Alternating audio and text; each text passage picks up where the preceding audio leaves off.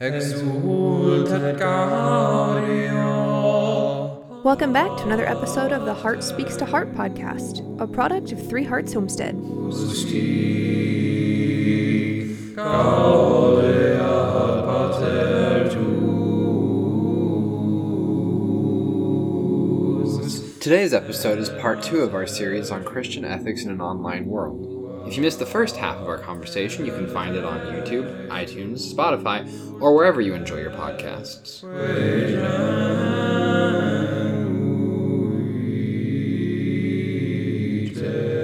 You can also find us at threeheartshomestead.com for more episodes, blog posts, recipes, articles, and much more.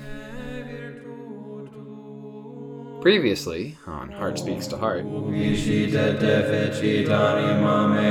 outside of these hours, if I can avoid it, I'm not going to be doing this work from this time to this time because this time to this time is when I spend time with my family because we're all home during this time. Stuff like that. You've got to be strict about that. I agree with that. Trying to be strict with time is a challenge, especially when you're working from home. But I think there's two things that I would maybe comment on from what you just said. One of them is a disagreement in that I don't personally think that social media, regardless of when it's being used, constitutes true leisure. Oh, granted, absolutely. So I think there needs to be a distinction there because I don't think that social media at all, regardless of when, how, or why you're using it, is actual leisure. But that aside, I think also when it comes to homesteading specifically, or even you get into kind of the homemaking realm, kind of lumping those two in together, because I see kind of homemaking as the interior part of homesteading, right? Like you have maybe your sourdough or your other ferments or just homemade meals and house cleaning. I mean, like that all has to be done regardless of if there's outside activity on the homestead, be it garden, livestock, any of those things. But I think it becomes hard when you're utilizing it, like you were saying, as an online business with an online presence, because yes, those things need to be done. But how often are those things needing to be done with pictures being taken or videos being taken or comments being made that will later be used for the business on social media, right? Because like there are going to be days that you go out and it is just the morning chores. And yes, it is part of the homestead and it's the part of the lifestyle, but maybe it's not necessarily part of the business. And so I think that makes it even harder to distinguish and set those boundaries for time working, because even if you're not doing those videos or those pictures for the blog or whatever it is that you need to do within those chores or those, aspects of your homestead or your homemaking, they're still going to need to be done, right? Like the animals always need to be fed, the cow, if you have a dairy cow, needs to be milked, like these different things. And I think you have to really sit down and take a good, hard, critical look at your time and how you're spending it and how much of that is actually going towards the business versus how much of that is just the day-to-day life of being a homesteader or a homemaker kind of a thing, if that makes sense. Like, I think you have to be really careful when you're portraying that or trying to analyze how much time you're really spending for the business, because at the end of the day, like, some of that just is life when you're trying to be a homesteader. Some of that's just life when you're trying to be a homemaker, like I could make 10 loaves of bread in a week, and one of those times it could be taking pictures for a blog post or, writing down a recipe. But those other 9 times, it might just be because my family likes to eat bread. And I can't sit there and go, okay, but like, I'm always making bread for the business and like, this is just kind of a drudgery or, it's just different things anyways. But kind of back on that, I think it's just a lot of time management and understanding what time is actually going towards the business versus just your lifestyle, if that makes sense. Right. No, I'd agree with that. And I appreciate your distinction between like social media not being true leisure. And I suppose what I meant to say was more so that like you're using free time for that time that could be spent in real leisure. You're choosing to use for this instead. This thing that is social media. But I would agree that it's not true leisure. And that might be a conversation that we have. We're going to add that to our list of episodes to have, just going into what leisure actually is. Because that's going to be a whole conversation in and of itself. But it is clear to me, at least, that social media, more often than not, is distraction, is entertainment. And when you are sitting and allowing yourself to passively be entertained by something, that's not leisure. Maybe if your idea of social media revolves around learning new things, if it's educational and you're actively engaging with what you're learning and committing it to memory and finding practical ways to do it, or even just for the appreciation of the thing. Or practicing the skills as you're watching, Yeah. like a tutorial video or something of that nature. Even. Like, say you use media to learn new languages or something like that. Or learn how to be a better author by learning writing tips from someone else. Then that could be leisure. That's a way that maybe social media could be leisurely. But the vast majority of social media, in my personal experience, is passively received entertainment and not something you actively engage with. And so that's why I would say it's not leisure. I would agree with you on that. I think that is interesting, though, kind of like looking at social media and how so many people find friends on social media that they might never meet in person, but they consider like good friends. Like, I have a hard time personally with the idea of having a group of solely virtual friends, because in my mind, yes, you might be talking on a frequent basis by messaging or what have you, depending on the type of social media you're using. But does that really constitute a friendship? Like, when you're looking at the world from, you know, kind of this idea of online ethics and reality versus virtual reality, how would you handle the idea of like online friendships? Like, do you think there's a place for online friendships and that it can be a good thing?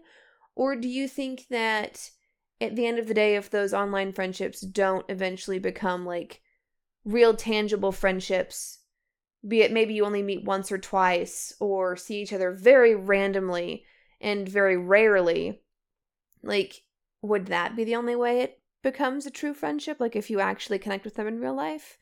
Because, like, personally, I'm of the opinion that if it's only online, you're not really friends. But I think that's in the sense of, you know, like, you're just messaging. I could see it more if you're, like, maybe podcasting with someone who's really far away from you and you talk all of the time, like on the phone, over Zoom.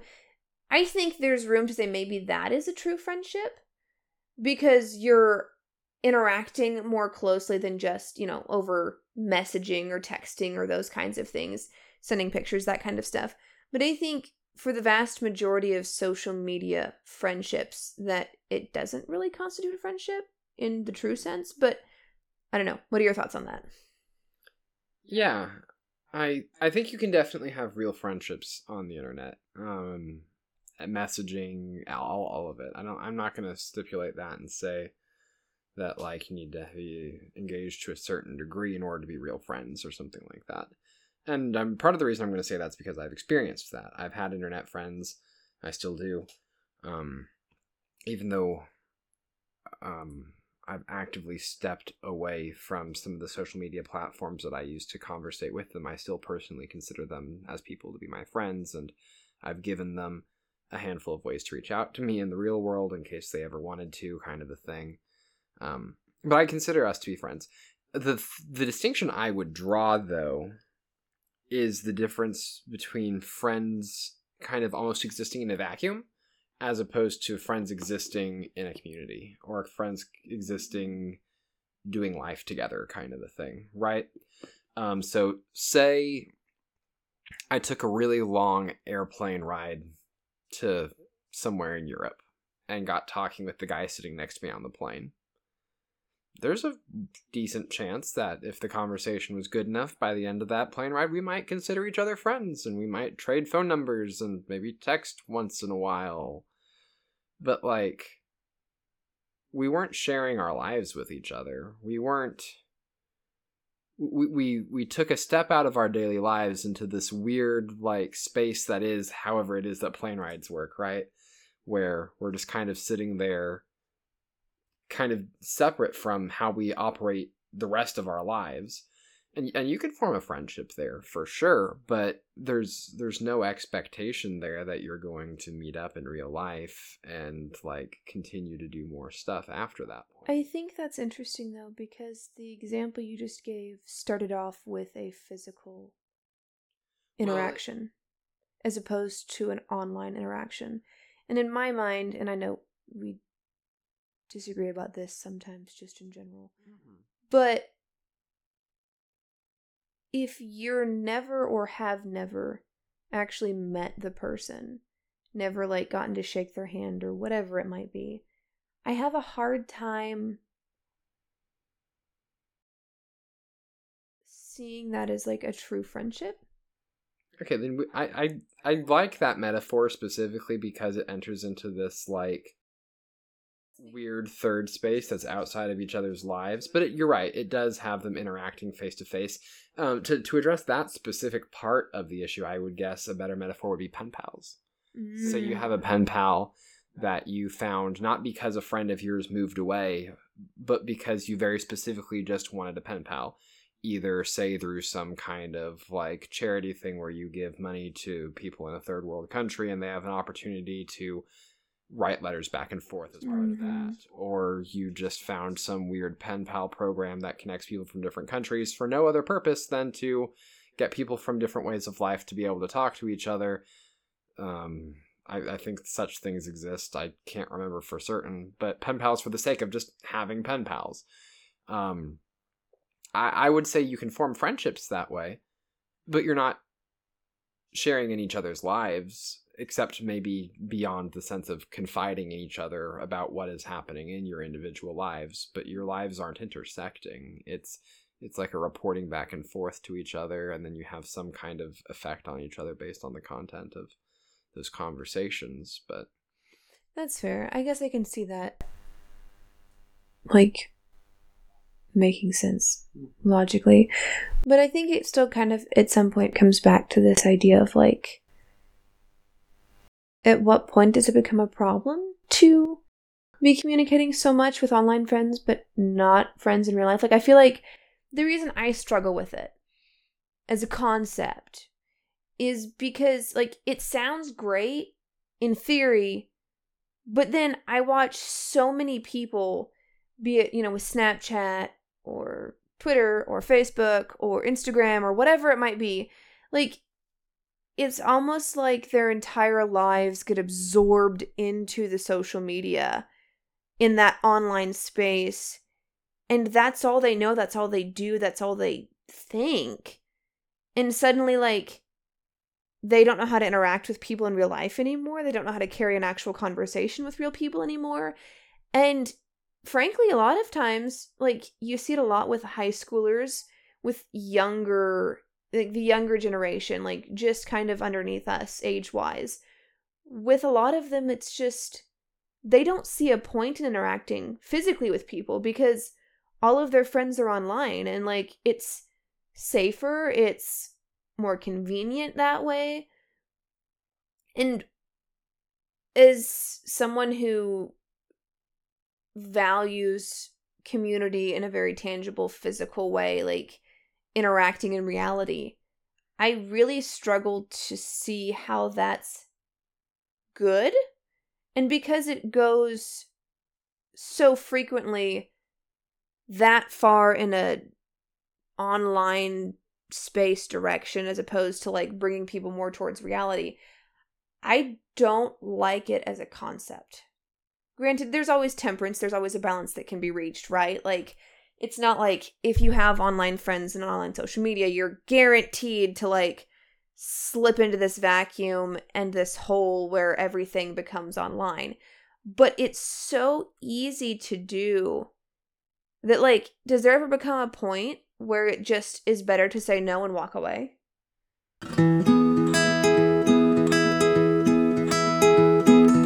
Let me tell you about a new opportunity we are offering for our fans and supporters. You may know the podcast and the blog, but did you know that Three Hearts Homestead is on Locals? If you have ever wanted to engage with us online, chat with other fans of the Homestead, or support us financially, this is a great way to do it. Sign up for free at threeheartshomestead.locals.com to see posts, updates, and content you won't be able to find anywhere else. A paid membership at any amount gets you access to additional perks, including the ability to write posts, see other people's comments, and access to live chat events and exclusive video content, like our monthly Q&A, where we take questions directly from our supporters. Sign up between now and the new year and get 1 month of free access to our exclusive content by using code word COMMUNITY for a free trial. That's threeheartshomestead.locals.com, code word COMMUNITY in all caps. Now, back to the show. So, I'm trying to think of a good analogy or metaphor to apply here. But yeah, we've got a limited amount of resources. We've got a limited amount of mental capacity for things that we can think about in a given day, a limited amount of time from the time that we wake up to the time that we go to bed, if we go to bed at all, to get things done. And there is a hierarchy of priorities that needs to be obeyed, because choosing to do something, whether you realize it or not, is an intentional choice not to do other things. In order to say no to something, in order to say yes to something, you have to say no to something else.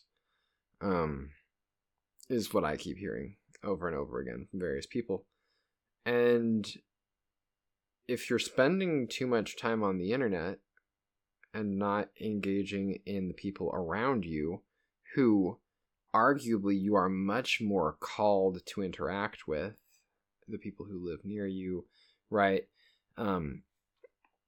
Scripture talks so frequently about your neighbor, right? And this idea, fundamentally, the simplest definition that I can think of for a neighbor without getting into any kind of theological distinction whatsoever is just the people around you, wherever it is that you're at. The people who live tangentially to you, whose lives intersect with yours. We have very strong obligations to our neighbors, in the Christian tradition for sure. And so to seek out people further away, further out in our sphere of influence, to try and like force these ties together or forge new friendships at the expense of neglecting our obligations to the people around us, I think that's dangerous. I think that's a problem for sure. And it's almost the idea of like, say I was writing a letter to someone and my family was trying to get ready so we could go to dinner at Grandma and Grandpa's house or something. And I'm just up in my room writing this letter, and people are downstairs yelling at me, Nick, come on, get ready. It's time to go. It's time to go. So I'm trying to finish writing this letter. There's a conflict in my priorities between life as it is happening directly around me with my family, trying to do something in the moment then and there, and this letter that needs to go out from me to someone else, presumably further away from me. And there comes a point where it's like, well, I don't care if you're done with the letter or not. You can finish it later. Let's go get dinner with Grandma and Grandpa. Gotta go. And you have to be able to respond to that call, to come downstairs and to put the pen down and engage with the people around you. I think it's really hard, especially in an online space, to be able to see that line. Because, like, I mean, I know for me, even, like, personally, like, I could get on Facebook and have every intention of, like, just doing, like, the one or two things that I was going to do for the business that day or that morning or whatever time it might be. And then suddenly, 30 minutes later, I find myself still scrolling because there is more scrolling to be done. And I go, what the heck just happened? Where did my time go? Why am I still sitting here? And I think it's really, really easy to get sucked into the never-ending scroll or whatever it might be in the online space with social media. So, like, I think kind of as a tie-in question to that, like, in personal life, all business things aside, what does proper utilization of the internet look like from a Christian and Catholic perspective? Mm-hmm. Well, let's start, because I like what you said there about the never-ending scroll, and that reminded me of a little anecdote. But let's start our understanding of how we ought to use the internet with a brief note on how we ought not to use the internet. We ought not to use it the way it's designed to be used, because it is designed and packaged and manufactured and sent out to people who want to maximize our engagement with it for strictly monetary goals.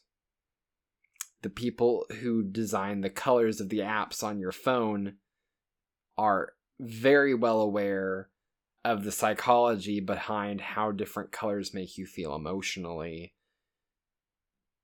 to artificially stir up certain kinds of sentiments about it. And if you doubt me on that, set your iPhone to grayscale for like 90 days, and then at the end of that, turn color back on, and your phone will look like you just stepped into Willy Wonka's chocolate factory. Your phone will look like the house landed in Oz, you stepped outside, and everything was in Technicolor for the first time. You will be sickened by it. And it's not like you were living without color. You were just living without the digital color on your phone.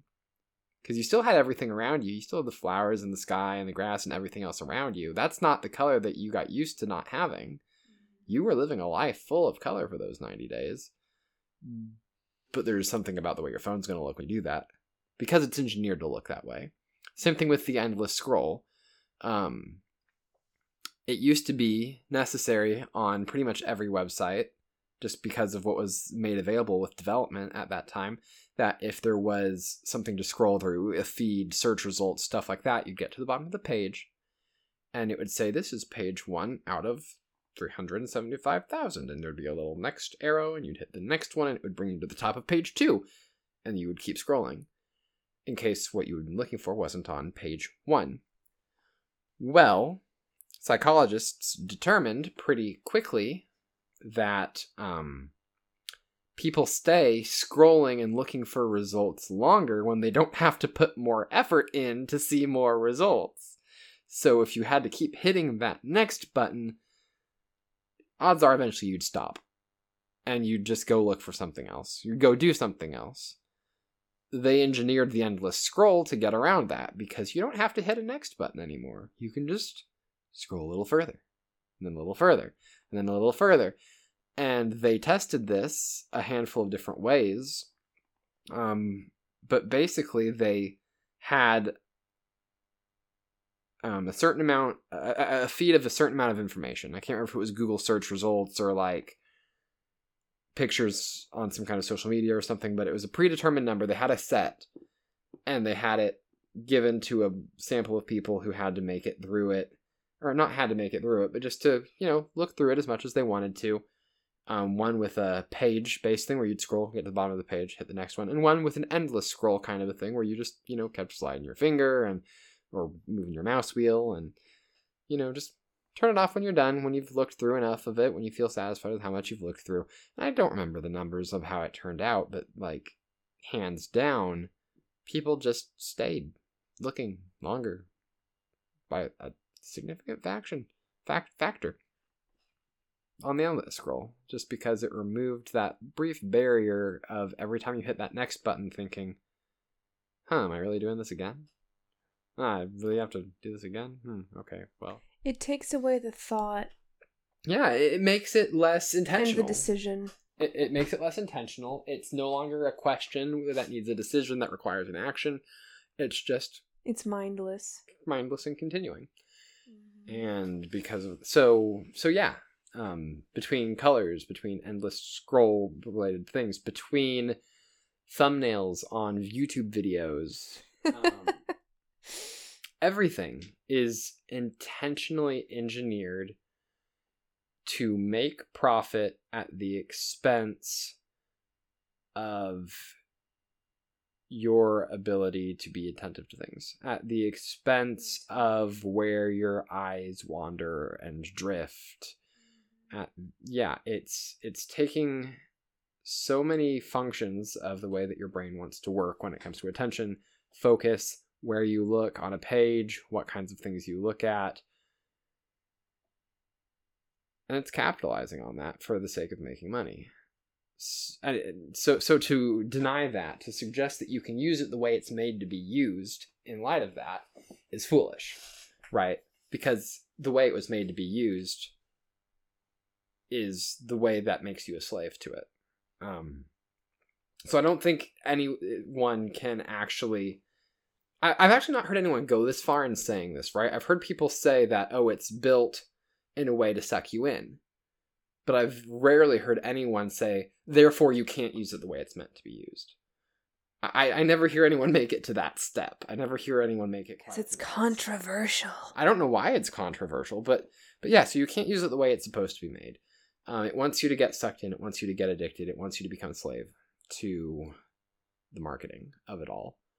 And you just can't let yourself do that. That's the first thing you can't do. So how do you fight that? And then not even just fighting that, but like what positive, good principles can you build towards? Because we don't want to be reactive exclusively in regards to this, right? We can't just be talking about online ethics as a response to bad things that are going on. We actually have to identify good ideals to move towards. So hopefully we'll talk a little bit about both of those ideas there. Fighting the bad in the system, but also promoting a good.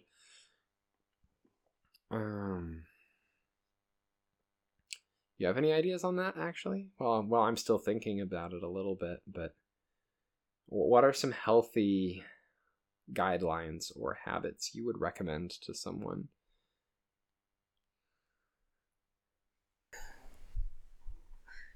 I personally would just strongly caution against pretty much any form of social media. But,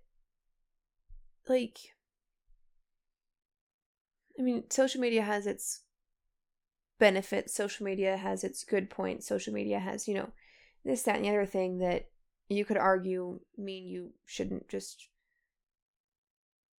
ditch it wholesale. But I think, one, you should be very particular about the social media you choose. And in being particular about the social media you choose, I would only ever utilize one, maybe two different types of social media. I would not go above and beyond that because it's too much to keep up with. And it makes it way easier to get into that whole endless, mindless scrolling because you're just jumping from different thing to different thing. And there's so many different things on each social media platform that it, if one thing doesn't suck you in and isn't necessarily as engaging, maybe the next thing is, and then it's just a whole nightmare. And it's hard to get out of more than one or two at once, if that makes sense. I would stick with one, maybe two social medias if you need social media or really, really want social media. But within that, I would set time limits. Whether that's you set it up in your phone, if your phone is how you use social media most often, where you have time limits. And once you've been on it for maybe 10 minutes or 15 minutes or whatever amount of time you think is appropriate for a given day, it just automatically locks you off of that app or shuts the app down or whatever it does, however it works, and keeps you off of it. So then you are training yourself in temperance, in being able to walk away without having to make that conscious decision, if that makes sense. Like, given that it is intended to suck you in and intended to keep you on as long as it possibly can, having that very stark cutoff made for you because you decided that was the appropriate amount of time beforehand, before you got into all of the scrolling and these types of things, it allows you that freedom to be able to walk away without having to deal with the conscious thought coming to your mind as you're scrolling to actually say no and put it down. If you have really good self-control, maybe you could get away with like telling yourself, okay, I'm going to set a timer and for 10 minutes I'm going to do this and then I'm just shutting it off for the day. But I think that's really hard to do because it's like, at least for me personally, like the timer can go off and I'm like, oh, but like one more second and then it's all downhill from there. So I don't know. That would be kind of my thought, is just limiting the amount of social media accounts you have. And then also finding very concrete ways of being able to cut yourself off. That way you don't have to consciously think about it when you're stuck in the mindless scroll. That does make sense. How would you extend that advice to someone whose job entails a decent amount of that, but like obviously they have other job responsibilities? Like say someone's got to manage the social media accounts for a business in addition to other stuff that they have to do. I think that gets tricky depending on how much of your job relates to social media. I know for me personally, when I set up the blog and was working on all of those things and getting social media put together and all of that for, marketing purposes and getting the name and the brand out there, like a lot of people said you need Instagram and you need Twitter and you need Facebook and you need Pinterest and you need this one and you need that one. And I was very intentional when it came to deciding which social media I would use and only picking 2. Now, when we added the podcast, we added YouTube as well, but I see that as a different facet of the business. So for the specific aspect of the business that I work on the most and spend the most time on, I refused to let myself get sucked into more than 2 social media accounts because 1, that's all I could reasonably manage. And 2, I didn't want to allow myself to get sucked in more. I wanted to draw that hard line for myself, even though it might promote the brand better and it might get more views and it might, do all of these good things for the business. I saw a lot of value in keeping it small in terms of how much time I spent on social media itself. Now, I know that's not something that everyone can do because maybe some businesses, or some jobs specifically require you to be on every single one of the social media platforms promoting your specific business. And in that case, I have, quite frankly, no experience to be able to offer on how to regulate your time spent there. But I do think that if it's not a self-employed job, it goes back to the, whole 9 to 5 thing or 7 to 4, like you said earlier. Like when you're clocked in, you're doing those things on your social media if that's your job description. But once you clock out, you go home and you do your life. So I think that balance makes it easier, but I would not, I don't know. I don't know what I would offer in terms of if you were self-employed or working from home and your job required you to have a vast multiplicity of social media accounts and a social media presence in all of them that was very active. I'm not sure what I would do there. Personally, I wouldn't do it, but that's my experience. So I'm not sure what to offer in terms of temperance and time management when it comes to being self-employed but needing or choosing to do all of those different avenues. Exultat Gaudium. To catch part 3 of our conversation on Christian ethics in an online world, be sure to check us out at threeheartshomestead.com. You can also find us on Facebook, Pinterest, YouTube, and more by looking for Three Hearts Homestead.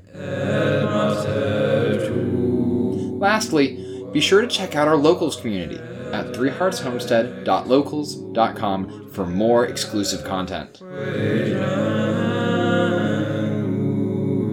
And be sure to tune in for future conversations like this one between Maddie and I as Heart Speaks to Heart. God bless, and have a good day.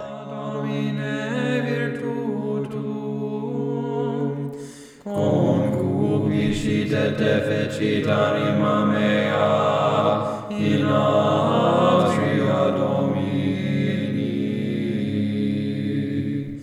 Gloria Patri et Filio et Spiritui Sancto, sic ut erat in principio et nunc et semper